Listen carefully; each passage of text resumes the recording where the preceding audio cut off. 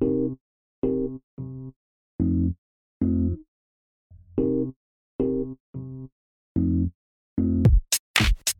to the Project Fitness podcast for fitness professionals and fitness enthusiasts who want to be better at life. Fitness is the greatest investment of anyone's life. However, it's not easily obtained, and anyone who says different is just plain wrong. Join award-winning personal trainer and strength conditioning coach Chris Fudge every Monday as he explores all aspects of fitness that can lead you to your optimal health. If you want to learn useful, practical how-tos of weight loss, exercise science, nutrition, or just how to optimize your time in the gym and life, this show is for you.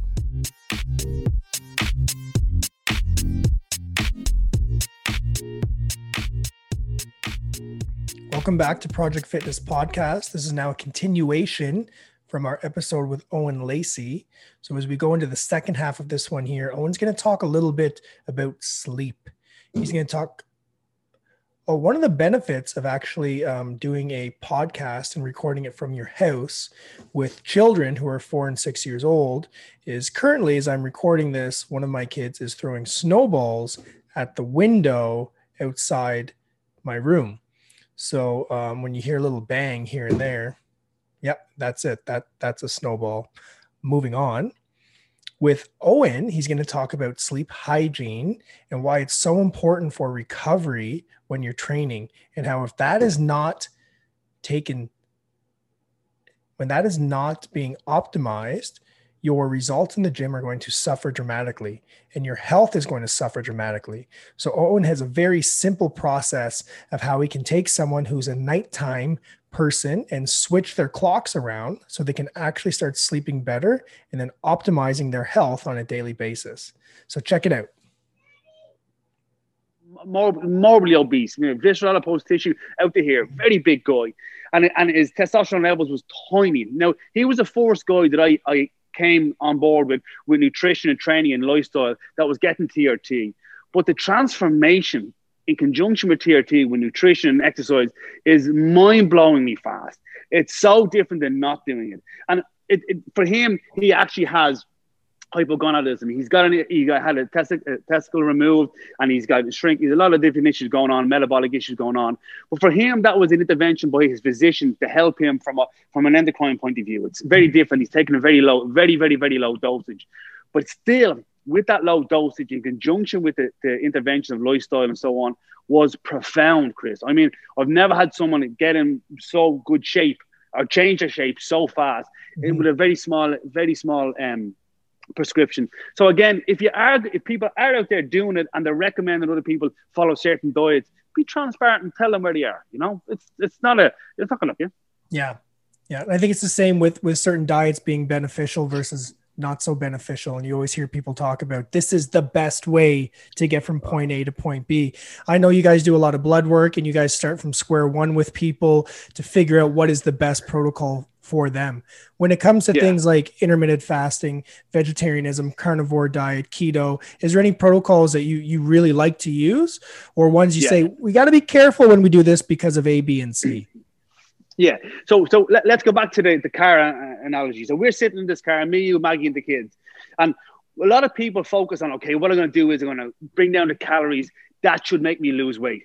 That is correct. So if I said to you, Chris, what was your first ever car? Chevy Beretta. Okay. I don't know what that is, but that's okay, right? Now, do you still have that car? I do not. You do not. Didn't make it. It didn't make it. If we were only ever given one car in our whole life, how well would we look after that car? I wouldn't go over 100 miles, that's for sure. We'd make sure everything was pristine in it. The problem is when you come in, and when a client comes in to see me, they say, "Oh, I want to try this keto diet." They aren't metabolically and physiologically efficient to go on a long journey. So when someone comes into me, I see where they currently are now, what mileage they've done on the car. I bought my wife a car recently, and 2 years ago now. And the guy came to see the car before I bought it, a friend of mine. So I'm there expecting this fella to open the hood and get underneath it. No, laptop out, USB into the dashboard, seeing it when it was serviced, the mileage, what was changed. There's unbelievable diagnostics he runs on it. So for me, I liken it to, that's when a client comes in to see me, intermittent fasting can be very beneficial for people that are efficient at controlling their blood sugar levels, and that aren't in an adrenally stress compromised position, because if they are, cortisol, adrenaline, epinephrine are going to go all over the place. If this person has an inability to control insulin, blood sugar levels, cognition, and they have to work really hard in their job, that's going to compromise it. I had one rugby guy, very, very famous rugby guy. He says, "Oh, I heard about this keto diet. I'm going to start it now." I'm like, you can't do that in season. You cannot change your diet in season. You can't do that. Yeah. So for me, my biggest approach, first of all, when people come to see me, is where they currently are right now. Are they sleeping first? If somebody is not sleeping correctly, it impacts every single thing that goes on in the daytime, every metabolic function. So sleep, we start off number one. Number two, and I'm going to say this could be a seesaw, depends on the client, digestion and gut health. So they're sleeping okay, digestion and good health. In conjunction with that, I only ever recommend a diet for somebody once I've seen their current diet. If you're giving someone recommendations, dietary recommendations, macronutrients, nutrient timing, intermittent fasting, and you don't know where they currently are, that's flawed. I think that's ethically, malpractice. You need to find out where they currently are right now. So you get a 3, if not a 7-day breakdown of what that client is currently eating, the times, their hydration, their digestion, their sleep, their bowel movements, their energy, and then we move forward. We call it the CHUPI technique. And the CHUPI technique was adapted from Dr. Jay Teta. And what the CHUPI stands for, C stands for craving. Are these people craving certain food at certain times of the day? H stands for hungry. Are they hungry in the morning? Are they not hungry in the morning? Not being hungry in the morning for me is an issue. I want my clients relatively hungry or being able to eat food within 1 hour upon waking. E stands for energy. What's the energy like? Are they dipping up and down? Are they able to maintain blood sugar levels? And this is the thing. When clients come to see me, they want to lose fat. That's one of the biggest goals for the majority of clients. But the question is, are they efficient fat burners? And I would say no. So in that car that we're in, the Chevrolet, whatever it is that car a petrol car, a diesel car, or a hybrid car? I'd like it to be a hybrid. I'd like it to be able to burn petrol or sugar when we give it sugar, but then when we're not burning sugar, we're burning fat again. And that's what we call metabolic flexibility, as you know. So for me, if I'm going to do an intermittent fasting diet or a ketogenic diet, maybe I'm going to give a few weeks, maybe a month, maybe 6 weeks of due diligence and building that car, doing a bit of an MOT, a bit of a service. And when we do that, that's when I'll go down the calorie deficient diet. That's when I'll go down to the intermittent fasting. That's when I'll maybe focus on being keto adapted. But jumping straight into that, imagine us getting into that car and off we go, not checking the oil, not checking the tires, not checking the petrol. We'll end up stopping down the road. We'll get frustrated and we won't get to where we need to get to. So my approach will be to focus on where the client is, what the metabolic demands are, the sleep, the gut, the blood sugar, assess the caloric intake, assess their nutrient timing, the hydration status, and then we fix these things. We get them, again, 80% rule, the Pareto principle, 80% fix it, and then we'll trial this and that. We'll try keto adaptation. We'll try intermittent fasting. And what I have is, I say to my clients, the if-then approach. If you have breakfast, then you skip dinner. If you've trained that day, then you can have carbs. And I give them a limitation of what they can have. But a lot of people are carb phobes. They don't want to go near carbohydrates. For me, it's real food. It just has to be real food, first of all. And once we get the client into that and we coach them, it's very easy to change things once you've got the engine running. But a lot of times, as we said earlier on, Chris, imagine exercise is the driving force. And everyone that does New Year's resolutions, what they do is they get exercise as the driving force. Then they sit nutrition on top of that. Then they sit lifestyle on top of that. There's 3 people driving the car. No wonder they crash and burn after 4 or 5 weeks, because it's too metabolically stressful. And the brain, decision fatigue, constantly thinking about it. It's been shown that we have over 50,000 thoughts a day. And when you're on a calorie restriction diet or a modified diet in any way, shape or form, nearly 40,000 thoughts are focused on that. When's my next meal? When's my next meal? What can I have? What can I have? If I say to you, you can't have a Snickers bar, and all of a sudden, everywhere you go, everyone's like, hey, Chris, do you want this bar? Hey, Chris, do you want this bar? 3 bars, so you see it. So what we need to do is we need to set our clients up for success. And we call that the reticular activating system. That what you focus on, you'll see. So we want our clients moving around, seeing opportunities for success, seeing opportunities to follow the plan. When you're in your car, and it's funny when you drive around in Ireland, you have to find your destination to where you're going, but all roads leads back to Dublin. So once you go somewhere to Belfast or to Derry, anywhere in Ireland, getting there might be a challenge, but getting back, you'll see signs for Dublin everywhere you drive. So sometimes when people are getting to their destination, they see, oh, that person's drinking, oh, that person's eating bread. Stop focusing on what you can't have and focus on what you can have. And once you start to, train that client into that goal set, they'll see opportunities everywhere they go. And that's what we want. Getting in shape for 6 weeks is irrelevant, in my opinion. And you said something there about a balance, right? A friend of mine, there is no such thing as work-life balance. There's no such thing as balance. I can't say to my wife, I'll sleep with you 6 days a week, and then on the 7th day, I'll sleep with this other woman. That's okay?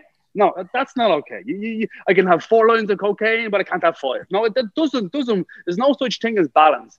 Homeostasis is equilibrium in the body. I understand where people are coming from when they say balance, but it's not everything in moderation. And just because something is natural, cocaine is natural, or cannabis is natural. Doesn't mean everyone should be smoking weed. That's a different story. We can talk about it. I thought you said cannibalism at first. I'm like, is that natural? I hope not. Well, yeah. So the fact is, there's going to be no balance. So people say a balanced diet. There is no balanced diet. It's a diet for you to get where you need to get to and to keep you alive. People need to realize that in food, in my opinion, the body does not know what a calorie is. The body never came up with the word calorie. We did. We came up with the unit of measurement. So the body sees essential fatty acids, amino acids, vitamins and minerals. It sees the micro and macronutrients. That's what it sees. So we build better bodies so they can go wherever they need to get to. And then if you want to try keto, you want to try intermittent fasting, you want to try carnivore, or you understand why people would do that. But once you have a well-running engine, you can then assess whether that intervention was effective or not. But if you've got a car that's smoking, flat tires, it's not working, and then you try a certain diet, it's not going to necessarily work for that person. Mm-hmm. And even the understanding of carnivore diet, if you actually listen to what they say, it's from nose to tail. Mm-hmm. Well, what do we all eat? We just eat meat. We just eat the muscle. Yeah. We don't eat the organ meat. We don't eat the other nutrient-dense, vitamin-dense organs in the body. So then even people aren't even understanding that component. And intermittent fasting, people think they're following 1 to 8, but then they're having a 500-calorie coffee at 6 o'clock in the morning. They're not understanding the whole process. Mm-hmm. So for me, I do think they all have merit. They really do, Chris. But my focus is building a better car first, getting everything in line, and then we try a few things out. We trial things out and see how they work for that client. In conjunction with blood work, in conjunction with dietary assessment, in conjunction with ongoing reviews. A friend of mine, he's a psychologist for the Irish rugby team, and he said, Owen, when the Irish rugby team win a game, you need to have a performance review. I'm like, yeah. When they lose, they have a performance review. Yeah. They draw. Yes. So every time you add something in, assess it. Assess skin folds, weight, mood, energy, sleep, libido, skin, hair, whatever it may be. But you constantly have to assess, because if you don't assess it, like the sat nav we talked about, if you're you're in location A and you want to get the destination, if you're gone the wrong way, the sat nav will reroute you. But if we don't assess where we're going, we won't stay on track. And we know it's not a straight line from A to B. Yeah. I want to talk 2 specific things just to add on to all the stuff you just said there. You said you want your people eating breakfast in the morning, and then you mentioned blood work. So can you talk a little bit about why you prefer people to wake up hungry and wanting to eat breakfast first thing in the morning? Right. So a few things. So we don't all have to have breakfast. So this myth of you have to have breakfast is the important meal of the day, I don't think it is for everybody. However, when the more and more executives that I assess, the more and more clients that I see, the more I see sleep dysregulation, sleep dysfunction going on. And if we have the whole day, so let's say we have 6 o'clock in the morning, we have 10 o'clock at night. When I see people's caloric or food intake, I find the majority of it towards the later part of the day. Mm-hmm. And the later part of the day, people are catching up on themselves. So what happens is people wake up in the morning. If I was to say breakfast, lunch, and dinner, I'd say maybe 10%, if no percent. Lunch is maybe 15 or 20%.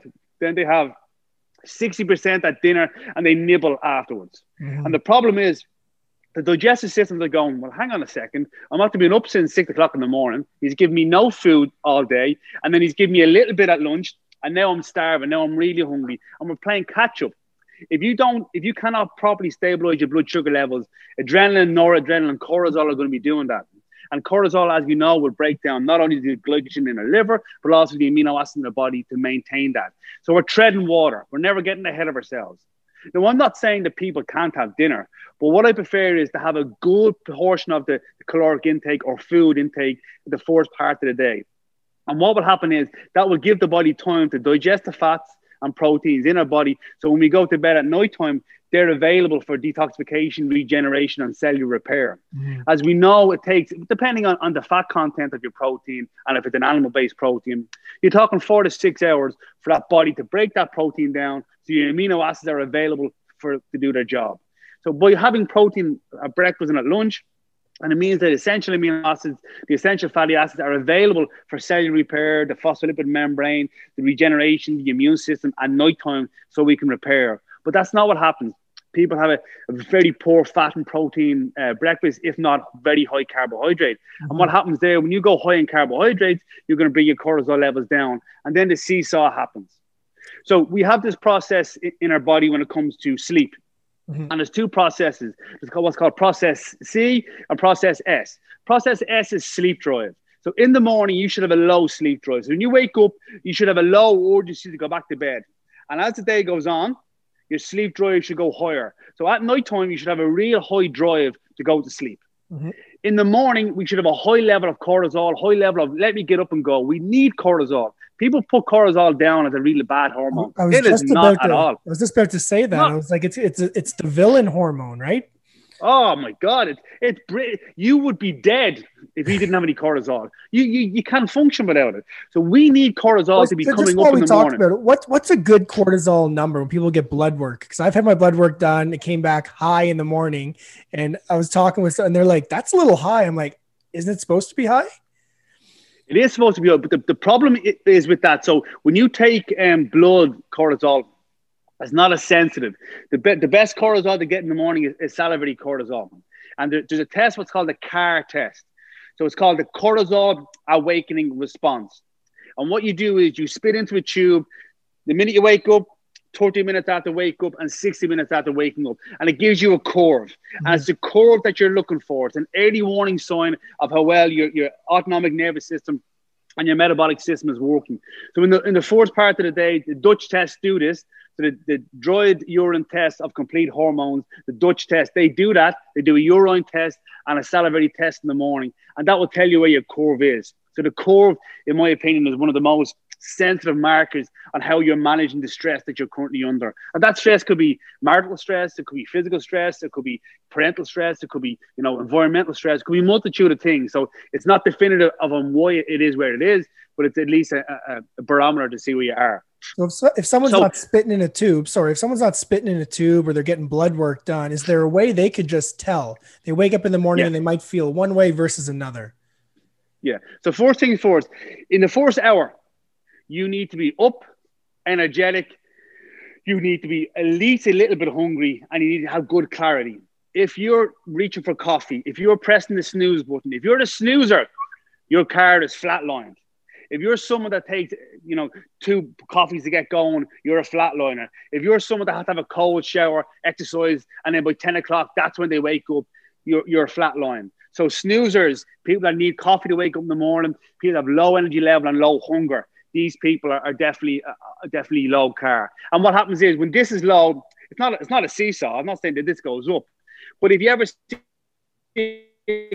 cortisol curve, the range is very low down here. So if people aren't high in the morning, what happens is they generally get going later on the daytime. Generally, not all the time, and they're a little bit high here. So you have someone that has a high sleep drive, their cortisol should be down here, but it's here.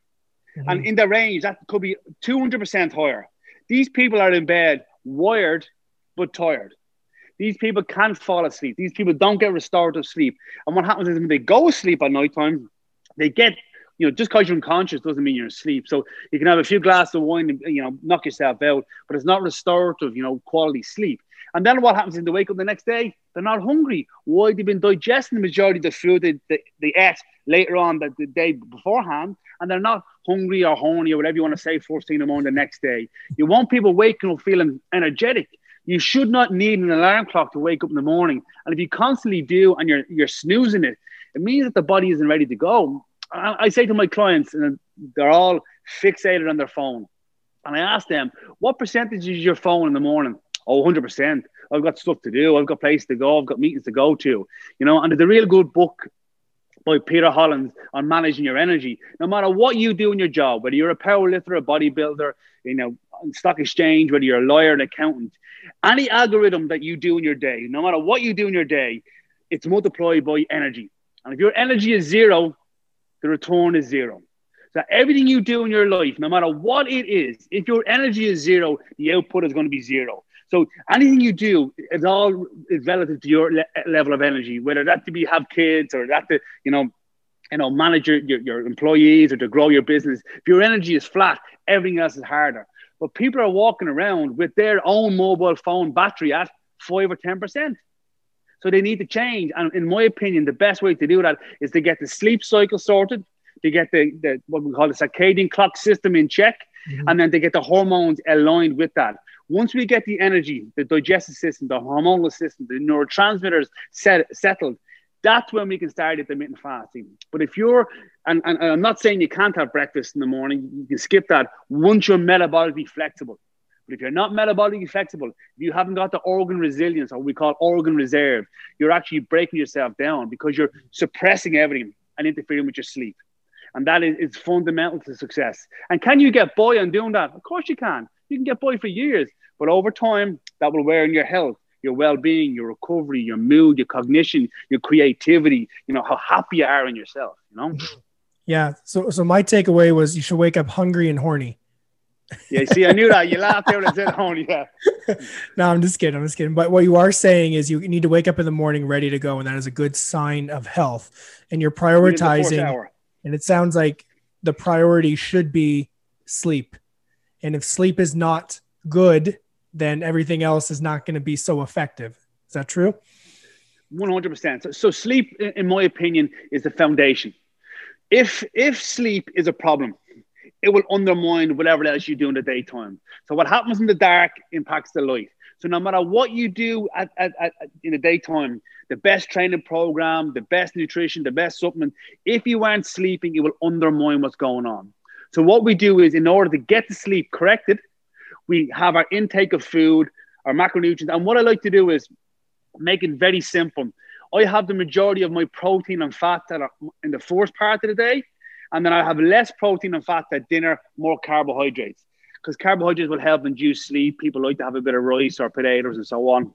And it will enhance their sleep. And it's not too heavy in the body. Women, in my opinion, that'll drop the cortisol too, won't it? If someone is tired and wired. Exactly. And also what will happen is when you take carbohydrates at nighttime, you increase an enzyme in the body called glucose 6-phosphatase, which helps you to have glycogen synthase to store glycogen in the body. And glycogen inside our muscles and glycogen inside our liver will have our backup then if we need it throughout the day. But we need to store that correctly. And carbohydrates, of all the macronutrients, is the easiest to digest. Proteins and fats are relatively time-consuming, but carbohydrates are very easy. And if we've timed them correctly and we've had them at dinner time, we'll store them and we'll have them in our liver to be able to maintain our blood sugar the following day without necessarily relying on stress hormones. Okay, so if you've got someone that comes in and sleep is an issue and you're going to prioritize that, do you have any simple go-tos or protocols you like to follow to make sure that their sleep gets better? I mean, we came down over to Ireland a bunch of years back, and there was a big worrisome of, well, what's going to happen with the time zone changes? Is it going to be difficult for us? We had the 2-year-old with us at the same time. Megs was pregnant. Yeah, I should remember. Yeah, I remember. Yeah, you gave us a few tips and stuff. We got in, and like I was good to go by 1 day later. Maggie took her a couple of days. We don't know if that's because she was pregnant or not. But for sleep, is there any simple protocols that you try to recommend clients? Yeah. So this is the thing. I always try to give people recommendations that are easy to follow. And unfortunately, when it comes to sleep hygiene, and sleep hygiene, for those guys out there that are not familiar with it, it's a routine. It's having the same sleep pattern constantly. So first things first, if you want to improve your sleep, you need to devote 2 weeks to it. So if you want to improve your sleep right now, and if it's a big problem for you, you need to devote 2 weeks. If I was to ask people out there, have they ever tried a program for 2 weeks, or a special diet for 2 weeks, or a special supplement for 2 weeks? They'll all say yes. Have they ever devoted 2 weeks to their sleep? And I'll be very surprised if anyone says yes. People don't give the attention to sleep they need. So step number one, you need a minimum of 2 weeks to focus on it. Next step is, it's a German word, it's called Zeitgeber. And a Zeitgeber is an exterior influence on our own internal clocks. So we have, simply put, we have two major clocks in our body. We have what's called a central clock, and then we have peripheral clocks. And our central clock is regulated by what's called our supraclinomatic nucleus. Light exposure in particular through the oils will regulate that. Then we have peripheral clocks, like our muscular clocks, like our digestive clocks. So what we want to do is we want to expose our body to clock regulators. So if I landed in Canada tomorrow, what would happen to my mobile phone? Straight away, switch on to Canadian time because of the internet. So what I want to get people to do is when they wake up, tell their body to wake up. So the first thing we do is we get up and we have to eat within 60 minutes. The eating within 60 minutes tells our peripheral clocks, our digestive clocks, hey, he's having a delivery of food coming in. The pancreatic enzymes come in, the lipase comes in, hydrochloric acid, and the whole machine gets going. And that's what we want to get going. The digestive system, peristalsis, everything gets moving. Next, we need to exercise. No, I'm going to say that again. We need activity. We need activity within the first 60 minutes. Now, 20 minutes of activity, Chris, if 20 minutes is your time, that's okay for you too. But activity within 20 minutes of roughly around 120 BPM. So get the heart rate up at least 120 BPM. And what that does is that tells all the mitochondria, hey guys, this is morning time. Let's get going. Let's get the hemoglobin production. Let's get the steroid production going on. Let's get moving. Let's get the mitochondria moving. So now we have the factories going, energy factories. Then we have the digestive system. And then we need at least 2,000 lux. So lux is a measurement of light in our eyes for at least 20 minutes when the first 60 minutes upon waking. Mm-hmm. Now, there's a lot of light you can get out there. There's a company called Juve. I think I said that right. It's JOOV. And they do red light exposure. They do red lights that you can expose your body to it, both through the eyes and through the skin. And that helps regulate the clocks as well. Mm-hmm. So movement, food, and light exposure within the first 60 minutes. Now, if it's 62 minutes, guys, don't be stressing out. But we want that in a routine for at least 14 days. Then I don't let people have carbohydrates at breakfast. I keep carbs away from breakfast and put them at dinner, like I just explained to you there. And the last tip is breakfast, lunch, and dinner of equal size, of ish. I just don't want tiny breakfast, massive dinner. I want them all roughly the same size. So let's review them again. One, they get moving within the first 60 minutes upon waking. Ideally getting the heart rate up for 120 BPM for around 20 minutes. Second thing we do is we need to eat within 60 minutes upon waking, ideally low to no carbohydrates at that meal. The third thing is we want light exposure above 2,000 lux in the eye or on the skin, either artificial from one of those Juve lights or ideally if you can get outside. I personally like clients to get outside and ground themselves, maybe walk. Like sometimes I just have people walk outside, do stretching, do whatever they want to do in the grass outside. It's a great way of doing it. Next thing is we have, again, low carbs at breakfast and even sized meals throughout the day. And we follow that for at least 14 days. And I've had massive success with that. And not every research paper, but for about 2 years, I dug right into all the research papers. I read all the books. I interviewed guys, had consultations with the leading experts in sleep apnea and sleep studies.